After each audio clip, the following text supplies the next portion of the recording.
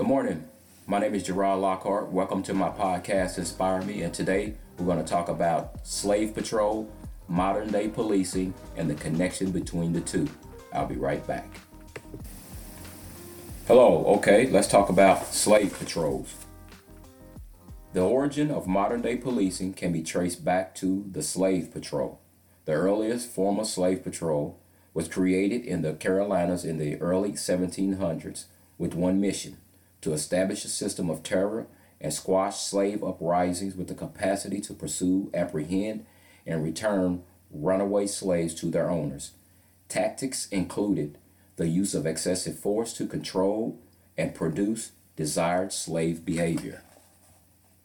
I state your name, do swear that I will, as a searcher of guns, swords, and other weapons among the slaves in my district, faithfully and as privately as I can, discharge the trust reposed in me as the law directs, to the best of my power, so help me God. This was a slave patroller's oath from North Carolina in 1828.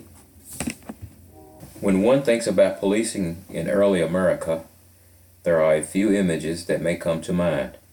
A county sheriff enforcing a debt between neighbors, a constable serving an arrest warrant on horseback, or a lone night watchman carrying a lantern through his sleeping town. These organized practices were adapted to the colonies from England and formed the foundations of American law enforcement. However, there is another significant origin of American policing that we cannot forget, and that is slave patrols. The American South relied almost exclusively on slave labor, and white Southerners lived in near constant fear of slave rebellions disrupting this economic status quo. As a result, these patrols were one of the earliest and most prolific forms of early policing in the South. The responsibility of patrols was straightforward: to control the movement and behaviors of enslaved populations. According to historian Gary Potter, slave patrols served three main functions: to chase down, apprehend, and return to their owners runaway slaves; to provide a form of organized terror to deter slave revolts; and to maintain a form of discipline for slave workers who were subject to summary justice outside the law. Organized policing was one of the many types of social controls imposed on enslaved African Americans in the South. Physical and psychological violence took many forms, including an overseer's brutal whip, the international breakup of families, deprivation of food and other necessities, and private employment of slave catchers to track down runaways. Slave patrols were no less valid in their control of African Americans. They beat and terrorized as well. This distinction was that they were legally compelled to do so by local authorities. In this sense, it was considered a civic duty, one that in some areas could result in a fine if avoided. In others, patrollers received financial compensation for their work. Typically, slave patrol routines included enforcing curfews, checking travelers for a permission pass, catching those assembling without permission, and preventing any form of organized resistance. As historian Sally Hayden writes in her book, Slave Patrols, Law and Violence in Virginia and the Carolinas, the history of police work in the South grows out of this early fascination by white patrollers with what African American slaves were doing. Most law enforcement was, by definition, white patrolmen watching, catching, or beating black slaves. The process of how one became a patroller differed throughout the colonies. Some governments ordered local militias to select patrollers from their rosters of white men in the region without a certain age range.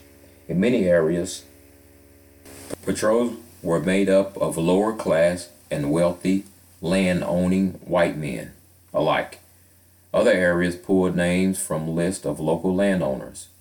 Interestingly, in the century South Carolina, land-owning white women were included in the potential list of names. If they were called to duty, they were given the option to identify a male substitute to patrol in their place. First formed in 1708 in South Carolina, patrols lasted over 150 years, only technically ending with the abolition of slavery during the Civil War. However, just because the slave patrols lost their lawful status did not mean that their influence died out in 1865. Hayden argues there are still distinct parallels between legal slave patrols before the war and extra-legal terrorization tactics used by vigilante groups during Reconstruction, most notoriously the Ku Klux Klan. After the Civil War, Southern police departments often carried over aspects of the patrol. These included systematic surveillance, the enforcement of curfews, and even notions of who could become a police officer. Though a small number of African Americans joined the police force in the South during Reconstruction, they met active resistance. Though law enforcement looks very different today, the profession developed from practices implemented in the colonies. I hope that you heard something today that you didn't already know. Thanks to all that listen, and have a great day.